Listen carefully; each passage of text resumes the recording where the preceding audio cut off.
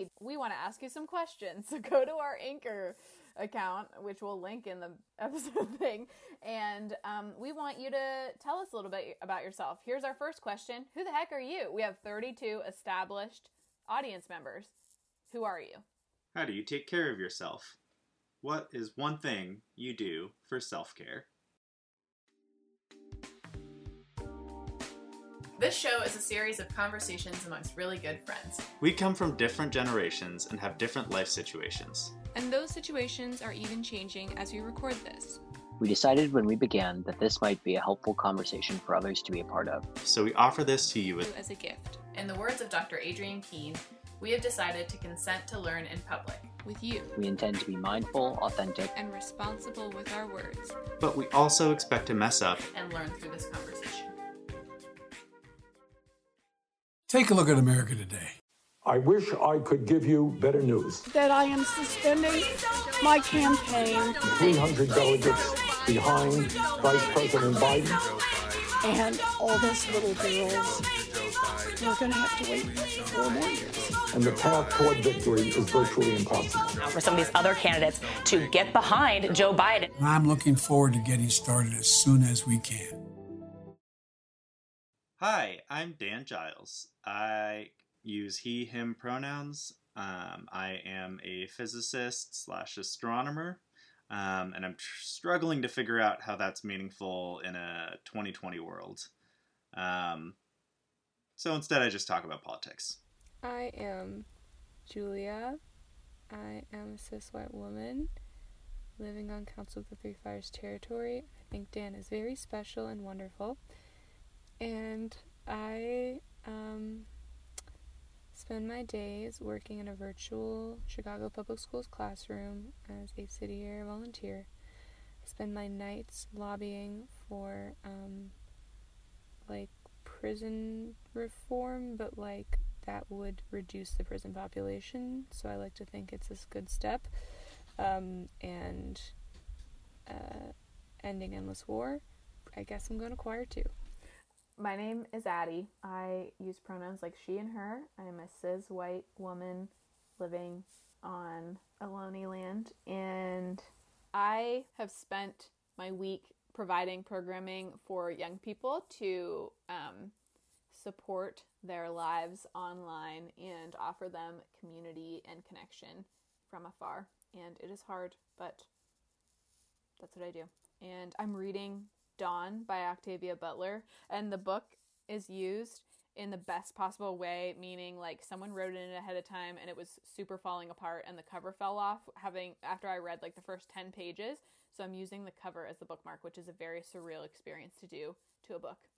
And I like to crochet.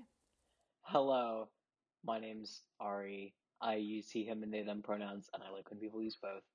I am a student at the School of the Art Institute of Chicago. I'm an artist. I'm an athlete. I'm a trans white person also living on Council of the Three Fires territory.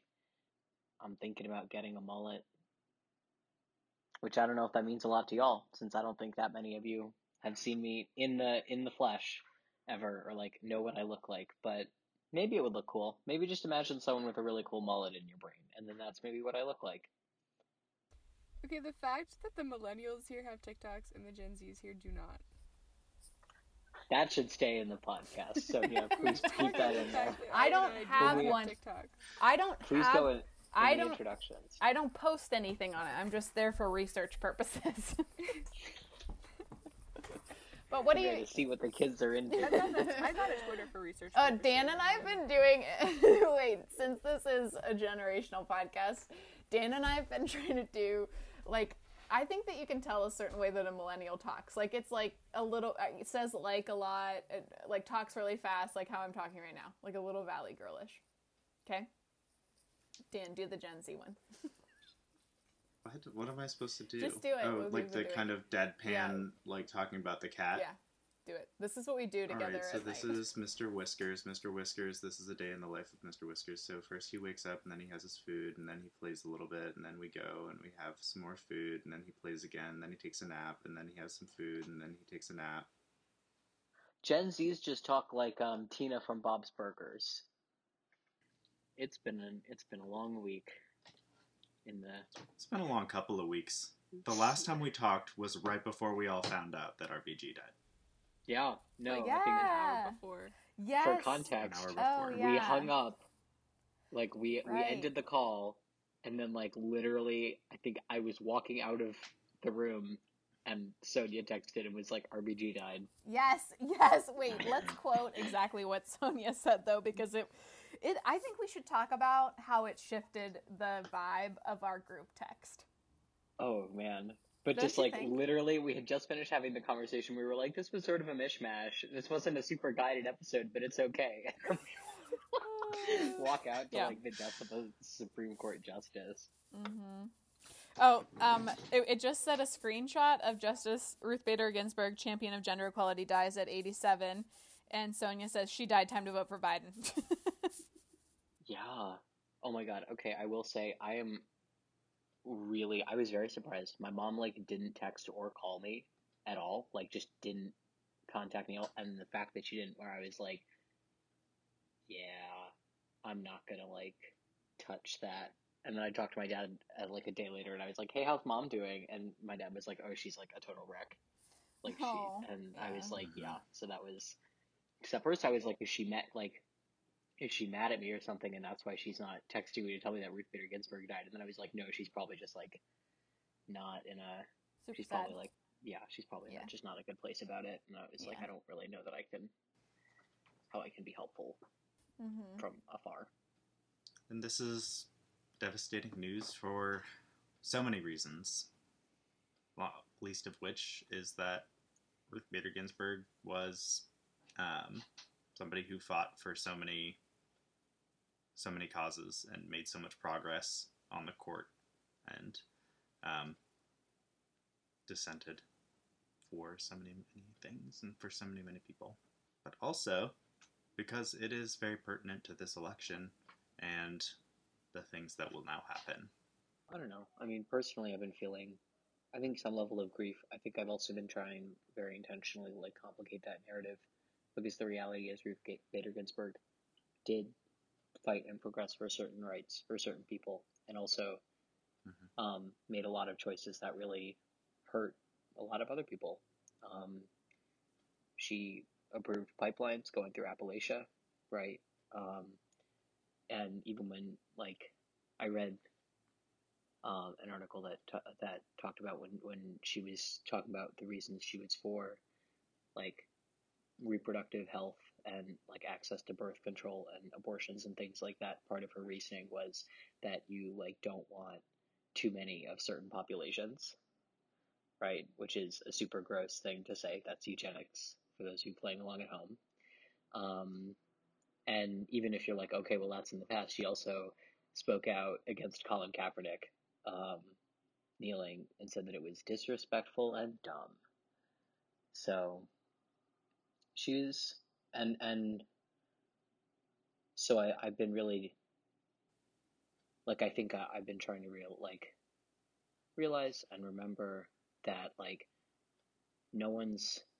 there's a lot of people that are mourning her death. There's also a lot of people that aren't going to mourn her death because she hurt them, and that's okay. And you're not obligated, like those people aren't obligated to be sad about the loss of someone that really hurt them, and especially that really hurt them and has sort of, I mean, we've talked about this narrative of like you have a person who does good and bad things, and then people act as though the good things like outweigh the bad or like negate the bad things. And so I think like for a lot of Black people and Indigenous people, Ruth Bader Ginsburg represents someone that they're sort of like not allowed to complain about because she's like, oh, but she's doing so many good things. That's how but I also have been feeling really reluctant to kind of express that, because I feel like when I do, then a lot of people jump on me and are like, oh, but she did so many good things.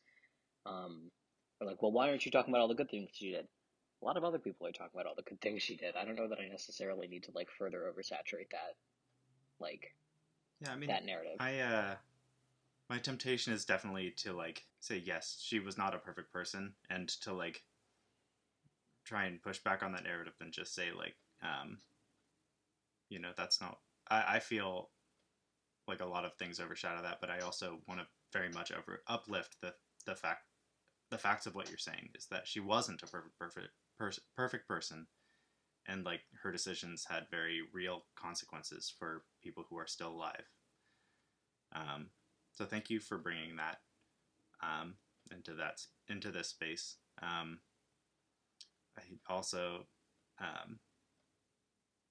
also still feel a deep sense of sadness that she's gone.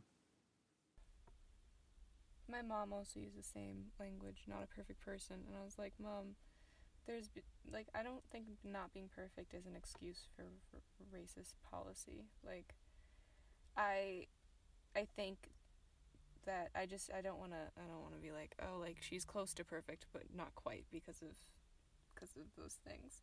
Like, it's a little bit more than not perfect.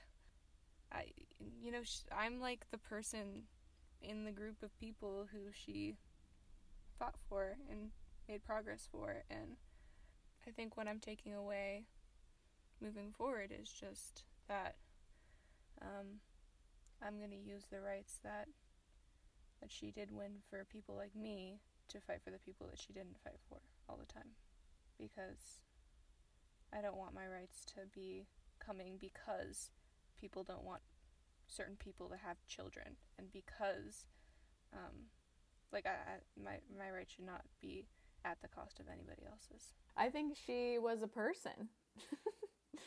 Like, I think if Ruth Bader Ginsburg was alive, we would be only talking about the times where she's failed, I think, in this conversation.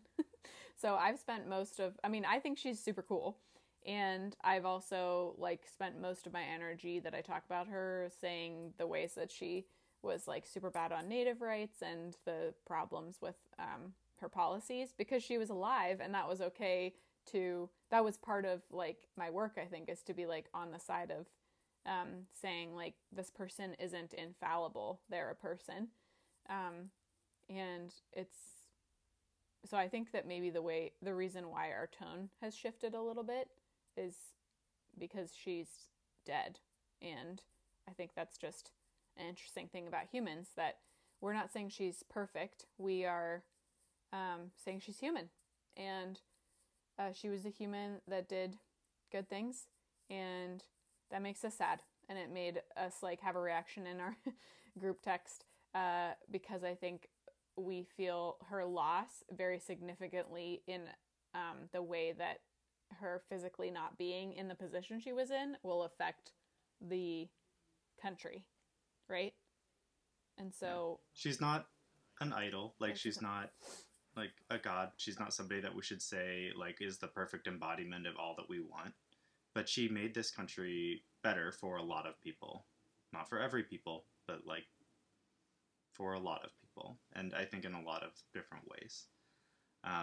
So I do think it's important to recognize, but not exclusively recognize, the things that she has brought, and to praise the things that she has done for a lot of people and the rights that she's fought for.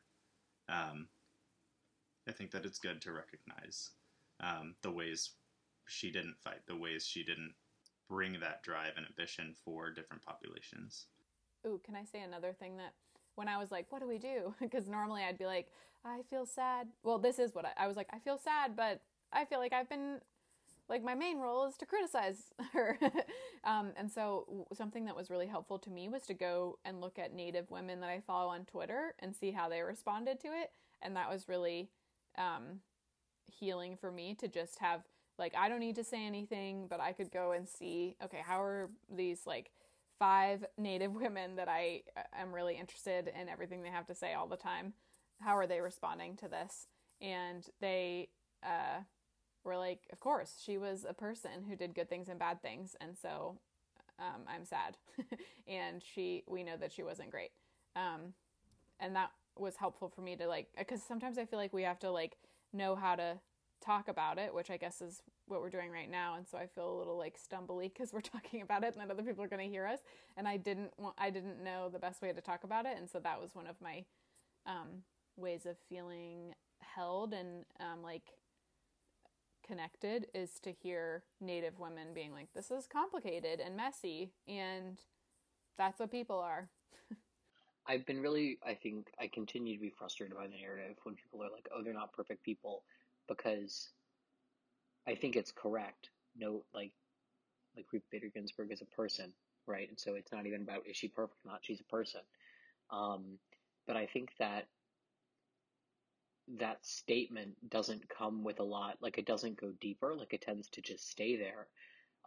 Versus I think my question should be like, so why do we have positions that give people so much power for life and no accountability? Ruth Bader Ginsburg isn't accountable to you. Whether or not you think you can hold a president accountable, you can't hold a Supreme Court justice accountable because you can't kick them out.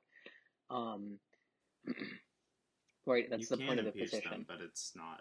But also, like, you as an individual can't do that, right? Yeah, for sure. I mean, yeah.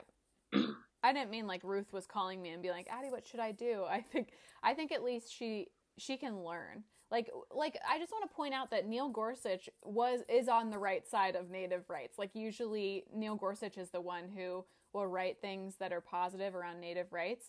But I don't think that I don't want to be in conversation with Neil Gorsuch. I don't want to be someone who's engaging with Neil Gorsuch because I feel fundamentally misaligned with him. And so I think that's what I feel towards Ruth Bader Ginsburg, is that during certain parts of our lives, we were rooting for the same things in ways that the person who actually was the reliable vote on everything Native-wise, I don't feel aligned with, if that makes sense. No, I hear that. I'm not saying that there weren't ways in which that like she was aligned with you or was aligned with us or anything, but like I think I need that. I hear that a lot about a lot of people, right? I hear that about, like, you know, Joe Biden, Kamala Harris. I hear that every like liberal person who is very criticizable, right, and rightfully so because they are hurting people, like actively causing violence against certain communities.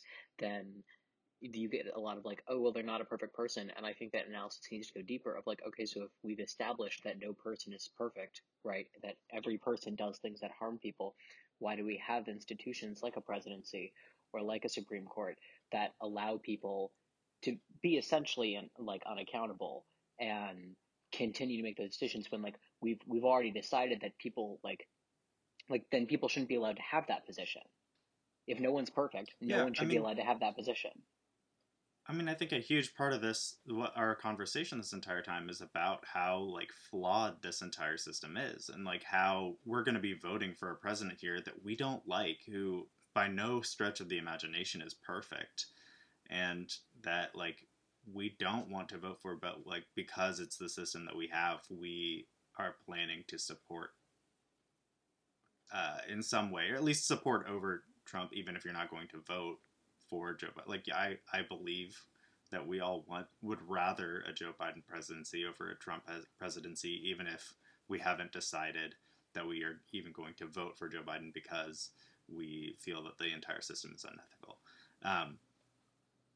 Skirting that discussion, like, a lot of this discussion is about, like, this system sucks and it's not really representative, and it's like very barely like a balance of power between these branches, and even like failing in live time, like in real time we can see how these like systems are failing to check each other. Like, the Supreme Court should not be stacked 2 weeks or 3 weeks or 4 weeks before an election with the express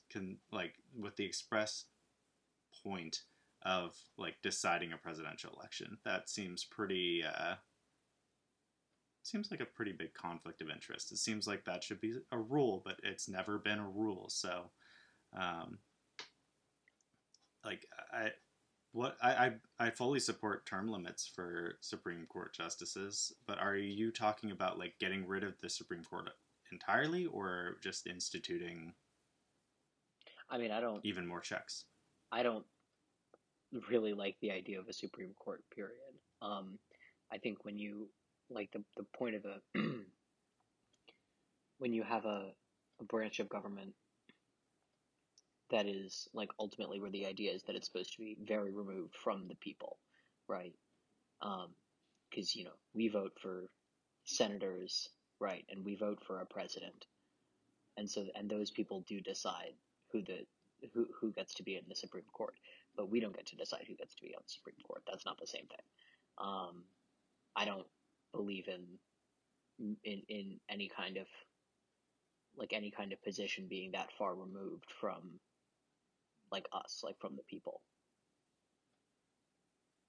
There's one term that I've been reading recently that I think is something that has actually shifted between Addie and I's generation and your generation. It's the idea of Supreme Court supremacy, and it's as a result, or it's very strongly tied to the Supreme Court ultimately deciding the 2000 election. The Supreme Court isn't really supposed to be making these huge decisions for the entire country. It's supposed to be making decisions on how the law should be interpreted, how our things that go through Congress are things that are being done in line with the Constitution.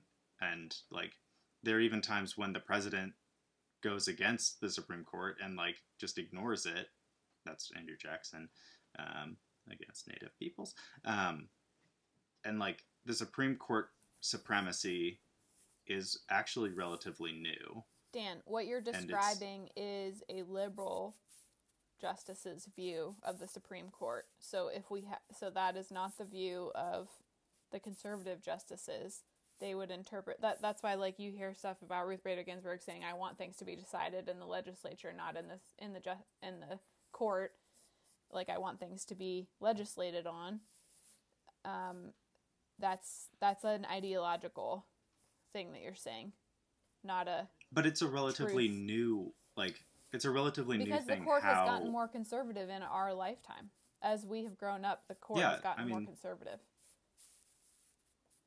But yeah, so that's what I'm saying, and that's in our lifetime. Ari, Julia, do you feel like the Supreme Court has essentially always held this seat of power that is ultimately greater than Congress or the presidency?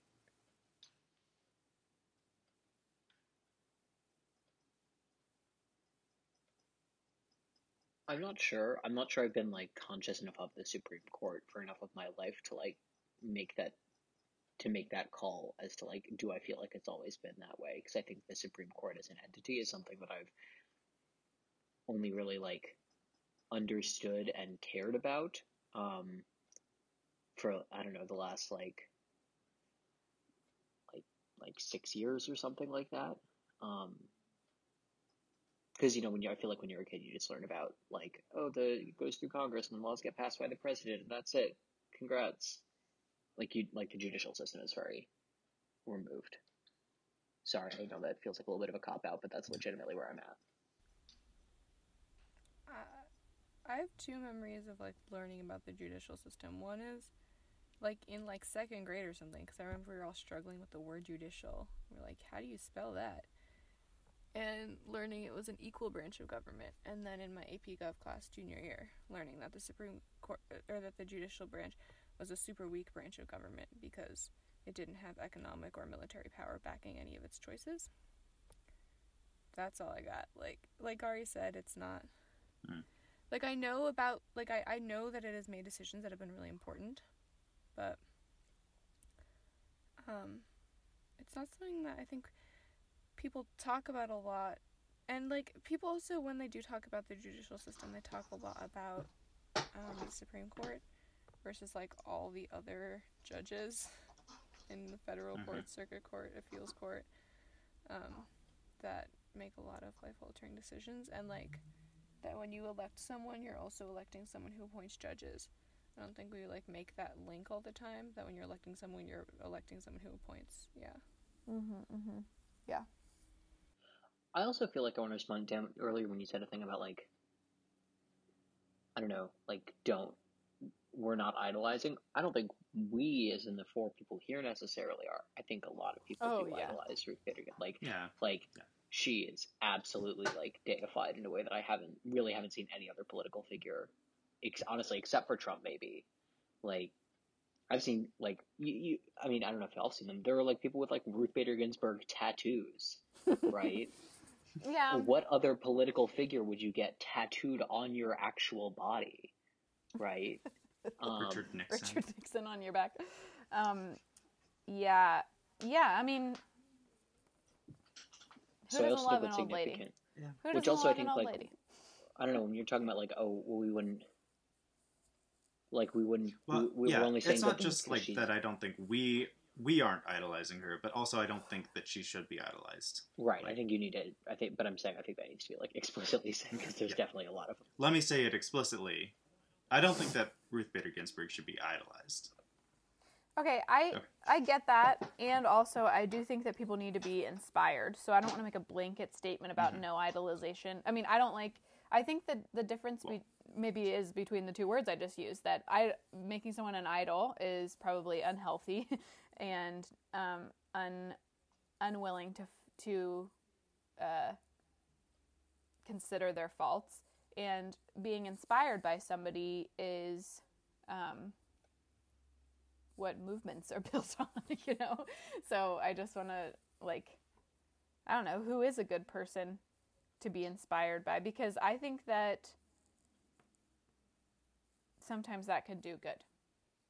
I think being inspired by people can definitely do good. I think the issue is that, like, when we're talking about things like, I don't know, like cancel culture and like punitive culture as being like ultimately rooted in white supremacy, there's two halves to that, right? In the way that you get in the position where you have people with insane amounts of power that are flawed or do harm, and then we don't know how to respond to that in healthy ways, is because we're putting them on pedestals, right? When people in your life that you don't put on pedestals cause harm, it's still hard, right? That's not an easy thing to figure out, but I think there's overall less of a drive to like completely condemn a person or completely ignore it and say, like, this isn't even real. In a way that there isn't with people like celebrities and like politicians that we sort of turn into celebrities and things like that. So I think part of when we're talking about like how do we properly address when people are people and then they cause harm is that you stop putting people on pedestals to begin with. Mm-hmm. But how do you distinguish between a pedestal and someone who inspires you? I mean, I think the difference is maybe like, I don't know. I think if you have a relationship with someone, right, like someone in your actual life that you know personally, you can, and that it's a person that inspires you, you can probably also think of a time that they said something that hurt you or did something that hurt you, or like hurt your feelings.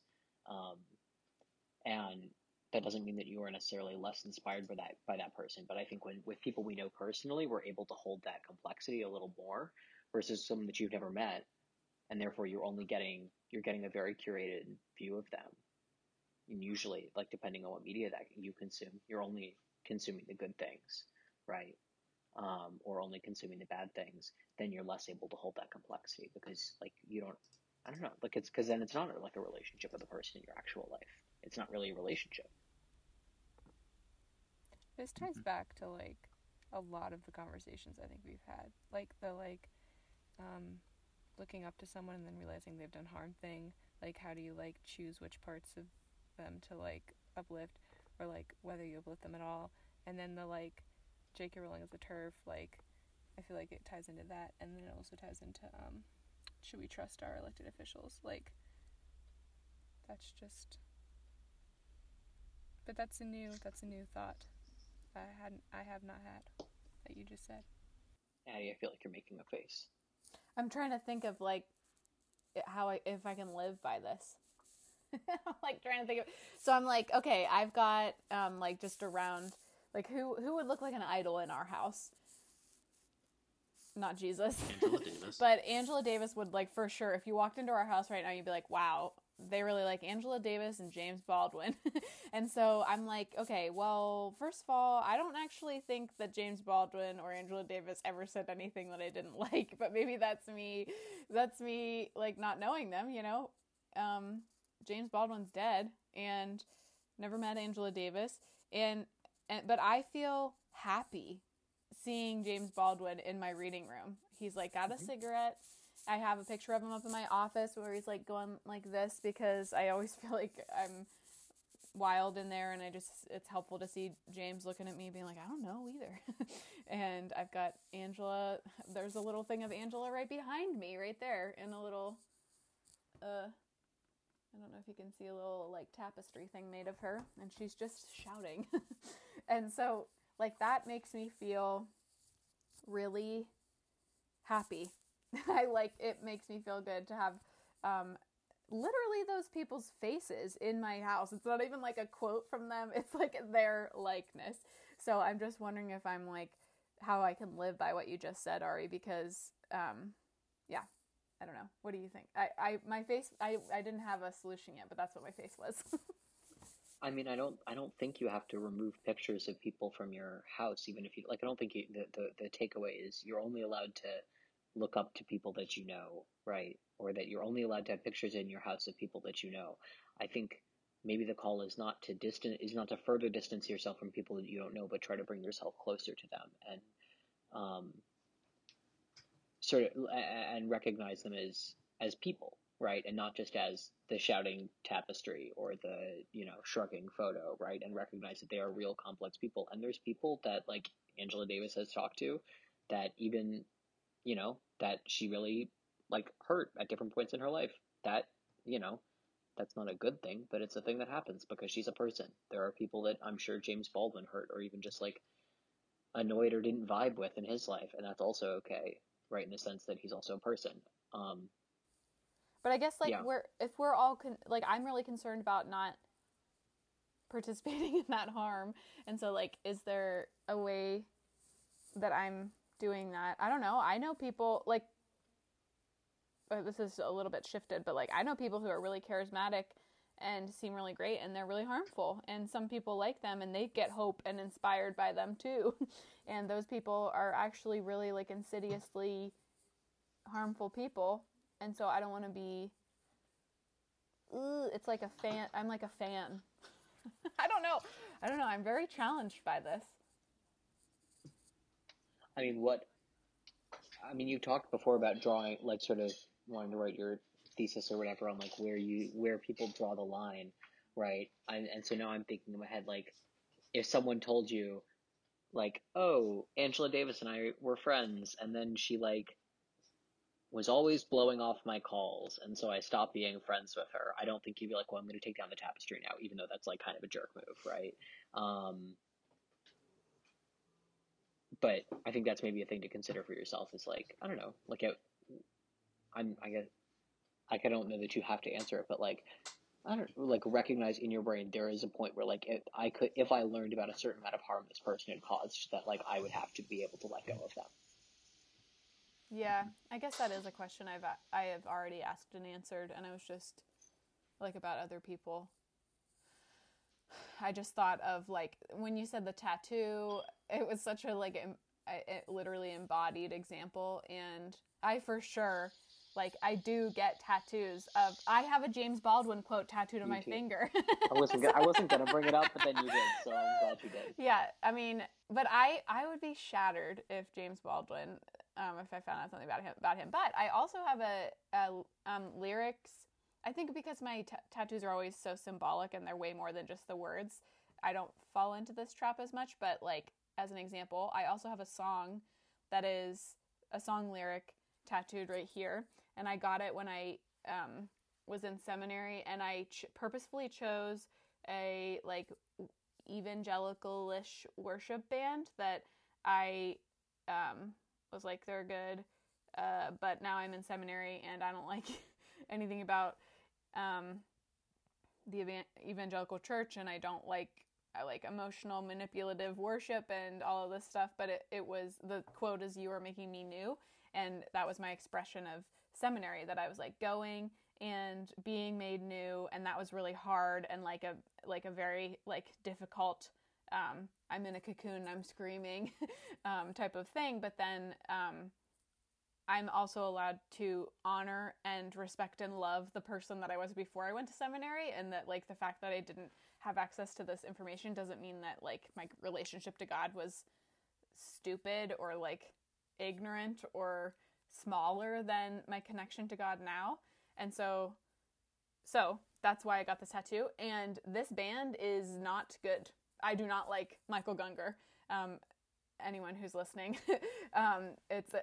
they're like a beautiful worship band, but Michael Gungor is a bummer of a Christian now. He like has gone off the deep end in terms of his understanding of like spiritualism and anti-racism. And so I think I feel really good because the meaning of my tattoo is like even better now that the guy who wrote these lyrics is I don't like him anymore. I have to navigate how to say this, but you're like, you really definitely love James Baldwin. Well, like I would say that there was, what's the phrase? It's like there's a speck in your eye or something. Like you couldn't see the faults of like Steve Jobs for a while when you loved Mac computers. And it took a while, but you did eventually get there about understanding, like, that Steve Jobs was a pretty crappy person in general, but that Apple computers then are still, for the most part, fine, despite all of the thing. Like, they're good product. Not talking about how they're made, what the company culture is, all the stuff. So I think there was a time in your life where you definitely had more trouble separating the people from like the product or the people from the message. Well, I think, yeah, for sure. I think that's true. And I do really co-sign really hard on people. I think one difference though, Dan, is like Apple is a product, and something that Angela Davis says about the prison system can still be true if Angela Davis ends up being a jerk to her friends. You know what I mean? In a way that like Steve Jobs, like, I don't know. I'm quoting like ideology from certain people, and the Apple thing is because I am defeated by capitalism. Well, like, I mean, I think that's the same statement. Like, the product of Angela Davis is that she says really powerful and meaningful things. We don't, to be clear in this podcast, we're not breaking any news about the character of Angela Davis. Like, we have nothing. We have no concrete evidence of anything. We're just saying that if anything comes to light, we still like Angela Davis. Maybe I feel like, wait, is it weird to say that I feel like Angela Davis is like a mentor, even though I've never met her before, as opposed to Steve Jobs is the owner of a company? I definitely think you're right with the Apple thing, Dan, but I do think that they're separate. I feel like I liked where you were going with the tattoo and how it's like not about the person who said it, but like about what it means. And I don't know why Angela Davis is all that different from that situation. Like, yes, like the things that she says like come from like who she is, but I think you can still take her wisdom and not then be like, I have to then take everything she says the same way. So if someone's like Ruth Bader Ginsburg was a woman who defeated a lot of odds, and that inspires me as a woman, then we're good with that. But then we also recognize the problematic things that happened. But by saying that, you're not saying that she's not problematic. The person. Yeah. You're just saying, I'm taking this and moving on and doing my own thing with it. But then we also get into, like, the discussion of, like, let's make this uncomfortable. Like, we talk about Brett Kavanaugh is doing exactly what he's designed to do as a justice on the Supreme Court for the people who wanted him on the Supreme Court. But he's also kind of a crappy person from everything we know about him. And so do we, like, we don't like either the things that he does on the court or the person that he is. So it's easier for us to say, like, we don't want to accept or uplift any part of that. But, like, for the people who put him on the court, are we saying that because of his character he shouldn't be on the court? Or are we saying that because of the stances he has, he shouldn't be on the court? I mean, I would say both, but also like again when we talked about the personal things also being political. If you, especially when you're talking about, I think the harm that people cause is also definitely evidence of that. I think someone being a jerk to their friends is not necessarily indicative of like their values. I think when you're talking about assaulting someone, that definitely in like shows a lot of your morality, right? And like how you view like human beings and their safety and the value of their lives. Yeah. And not, treatment of humans and temperament is something that should be considered when you're applying for a Supreme Court position. So in his job interview, he didn't do good enough. He did not do well enough to deserve that job based on his job interview. Like, if I apply for a job at, if I apply to be like a manager at a Home Depot and I'm not charismatic enough, they don't have to give me that job, right? I'm just saying that's like also a thing. You're totally allowed to determine someone's qualifications for a job based on like personal things. How would we reform this system? Because like whatever our thoughts are on his job interview, the fact is he got the job. I don't want to talk about like, Brett Kavanaugh. I am so done with that conversation. That's what I'm saying though, is like I think that's what I'm saying with the Supreme Court is you have someone that's like so removed from the people. And I don't know that putting that like having like making something so nationalized as the US that like actually putting it down to a direct vote would necessarily like that would change the outcome, but it would at least give people more power in that outcome versus like, I mean, watching those hearings, right? This was something we were all alive and present for. Like, how did you feel? Was this something that you actually felt like you had any power over, or did it just sort of feel like you're like watching from behind, you're looking at it from behind a screen, right? Like you're like banging on the tank of the aquarium or whatever. That's how I feel about RBG dying. So I was like, and now I know what Mitch McConnell's gonna do, and I can't do anything about it. And I can do things about other things. So I just focus on that most of the time. I was devastated during the thing. I was driving to Minnesota to go to a Palestinian conference, and I listened to the whole thing on NPR, and then I had to lead the group in a reflection, and so I like I do, I just like interrupted whatever we were doing, and we like prayed for victims of sexual assault and talked about telling stories and like breathed in and out everything we just experienced. It was awful. It made me feel awful. I'm trying to think about this because I don't necessarily like agree that I think that like judicial appointments should be an elected position in the way that I feel like I'm hearing you say.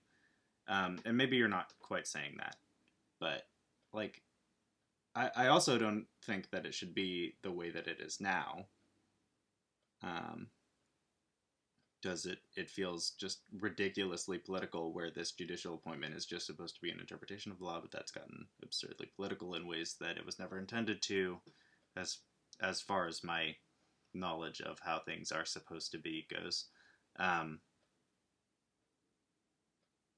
So I don't know that I agree that it should be like a national election. We can't, or like an election for judicial positions. That's what I think that's what like we elect representatives for, is to make the laws, to change the laws, to set budgets. And that's where the election comes in. I mean, that's also not working out super well for us and hasn't been for a hot minute. I think that's sort of fundamentally how I approach a lot of this. Like, I mean, I don't know, eventually we'll record the Ari explains their dream world or whatever thing. But I think fundamentally, an important way to approach it is like, does all of this stuff work better? We're not sure. Is it working right now? No. Is this, like, could it be worse? Giving people direct power to vote for judges? It could be, right? But I don't actually know that it would be that much worse than what we have right now, where we're not even getting to make the own decisions whether or not they're better or worse. And so, like, I understand that it's scary to hear that, and that you sort of hear it and are like, it doesn't make a lot of sense, and that doesn't sound good. Because, like, I don't know, I also don't feel like that, like, I'm also not a, like, expert on any of these things. That also doesn't sound perfect to me, but I think the way that I see that, where I'm like, what if we made judges like directly elected by the people? That feels better to me than what we've got right now, where I have no clue how any judges get elected or appointed or no say in that. I mean, there are judges who are elected by the people. There are judges on every ballot, and I, for the most part, don't know who they are. And they usually run uncontested because the system is set up to be settled before. But that also, when they run uncontested, it's not a guaranteed thing that they will get the appointment. In some cases, like, they have to get a certain percent of the vote in order to actually get the job. But people will just, like, vote for them because they're the only one there. You don't have to vote for them. I was just thinking about the language of how it was intended, because I think we're kind of like clinging to the Constitution and like the founding principles of the government, because that's something that we're technically supposed to all agree is important, because everything has become so partisan. Like, the only way that I think a lot of us feel like we can make an argument for, like, people's lives is to say this is what was intended by the Constitution. And also, I think a few other things that come into play there is understanding that the people who like laid the foundation for the system of government that we have were also not perfect people. They didn't know, like, they were just like, here's some ideas, let's try this out, and they had some good ideas, and they also weren't trying to make a country for poor people. They were not trying to make a country for black people. They were not trying to make a country for Native people. They were making a country in reaction to something that we don't have now. You know, it makes sense to make something in reaction. If you're a rich English person, to make a country for yourself in reaction to a monarchy, it makes sense to get the country we have right now. But we are not rich English people. Yeah, and also like, the judicial appointments were never supposed to be partisan, partially because nothing was ever supposed to be partisan. Like, in the Federalist Papers, there's a lot of talk about how parties will be, like, terrible and how we cannot have parties, and then we had parties, like, 4 years later. But, like, how, like, parties are, like, such an issue. But, like, I think, especially with this is not something that I hate to say was supposed to, because, like, the people who decided what was supposed to happen weren't God. And even if they were God, I don't care. Like, sorry, God, but I'm not always right all the time. I don't know. That was a strange theology that you had going on right there. That was me. You're like, sorry, God, Thomas Jefferson. Sorry, God, Thomas Jefferson. For sure. They aren't God. And if they are, just clear sorry. this up to you. The founders of America were for sure not God, okay? They were not God. Let me clear that up. No, what I meant is, like, and then even if they were God, like, I don't know that I agree with everything God's ever done, so whatever. Right. Anyway. Well, is this just like a hypothetical if they're God, not a potentially you believe they could be God? This is me saying that I don't care who made it. It's not working. You're like, God is fallible. Anyways, blah, blah, blah, blah. Oh my gosh, I love this.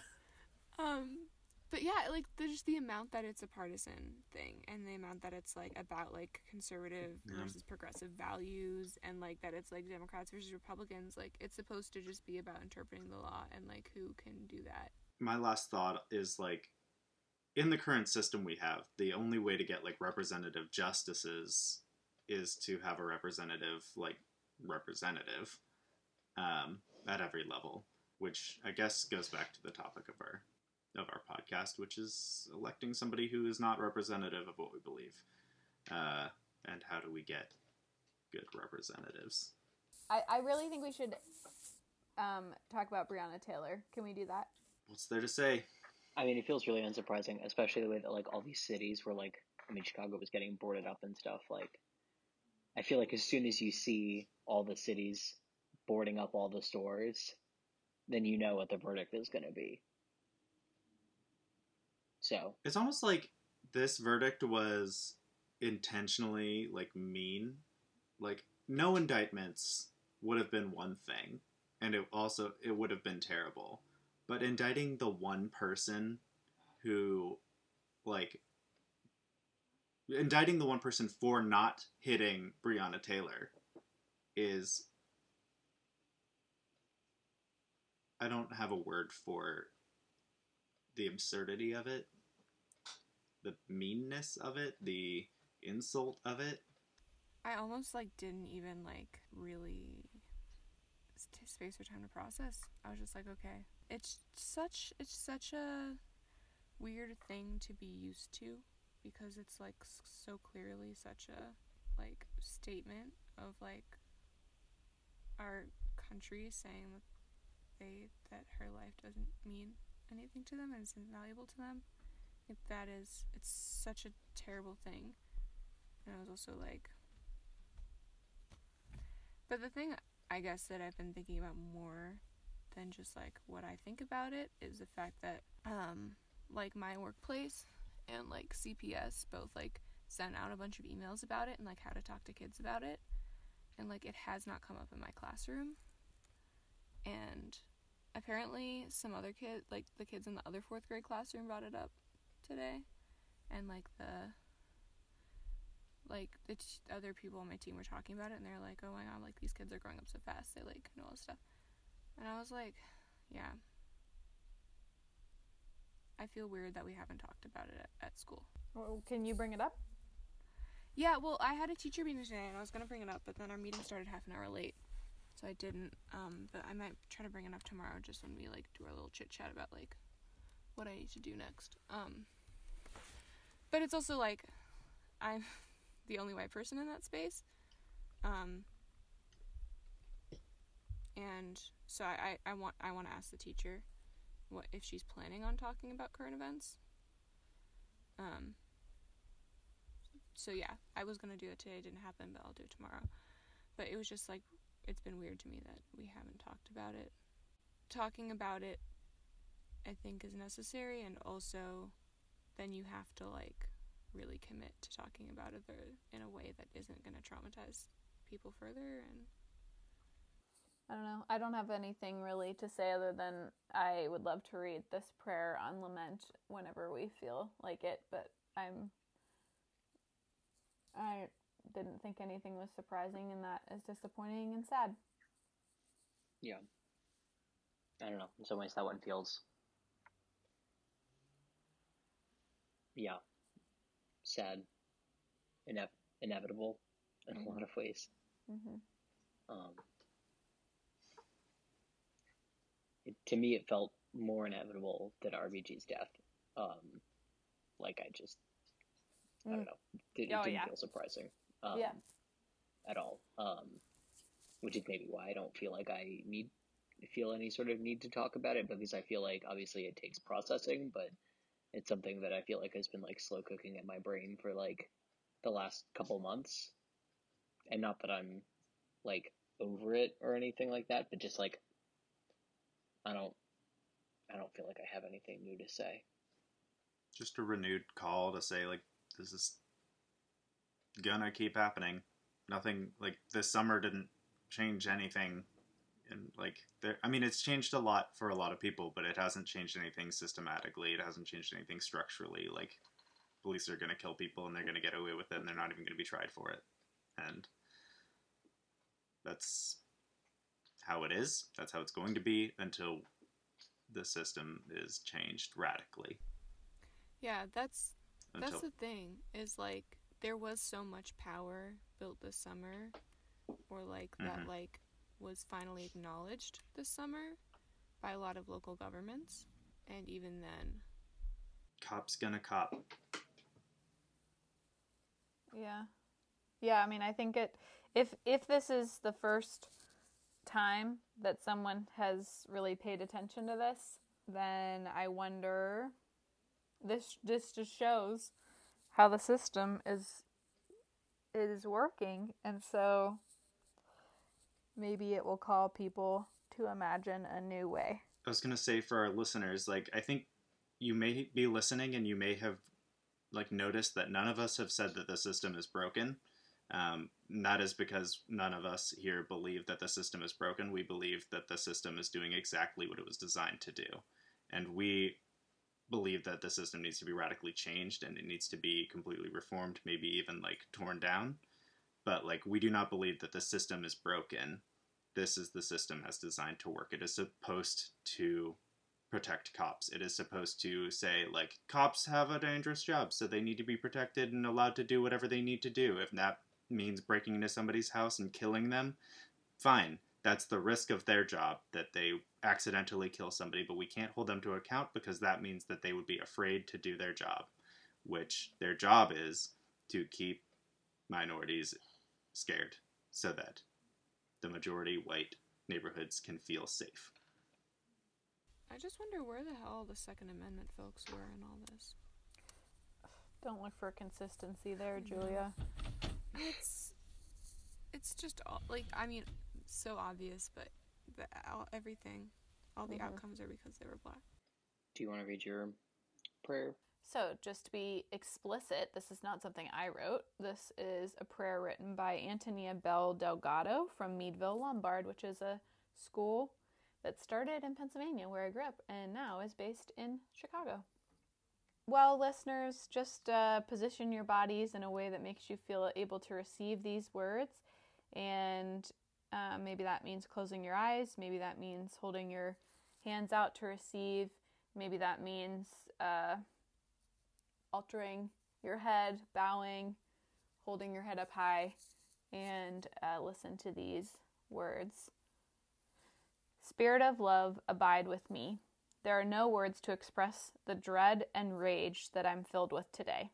Another black man has been killed by the police. There's no understanding of these senseless acts of violence.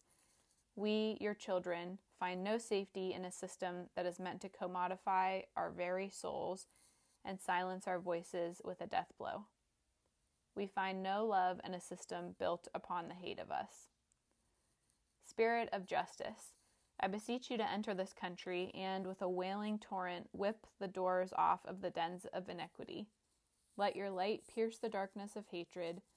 Let the law of justice smother the breath of racism that breathes its foul and cancerous breath into this country. Let the fingers of faithfulness claw its way into the heart of prejudice and shred it until it is no more. Let the demon that inhabits the spirit of all who hate be exposed, contained, and destroyed, so that it may never possess another human.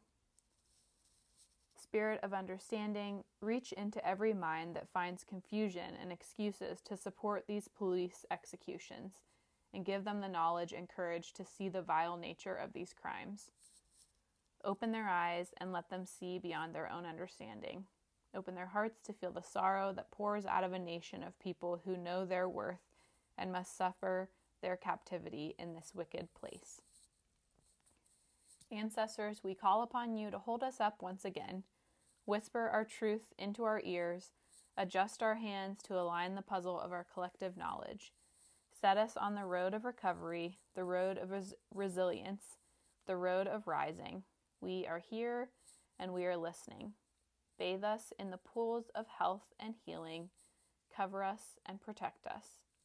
Amen. Ashe. Blessed be. This podcast is recorded on Ohlone and Potawatomi in Miami and Peoria land. Our producer is Sonia Berg. Want to support them? Look in the episode description to buy them a cup of coffee. Our logo is made by Julia's sister Sophia. She is 12 and a Democrat who doesn't agree with everything the Democrats stand for. Our theme song is by some TikTok users that I cannot pronounce, but they will be listed in our episode description.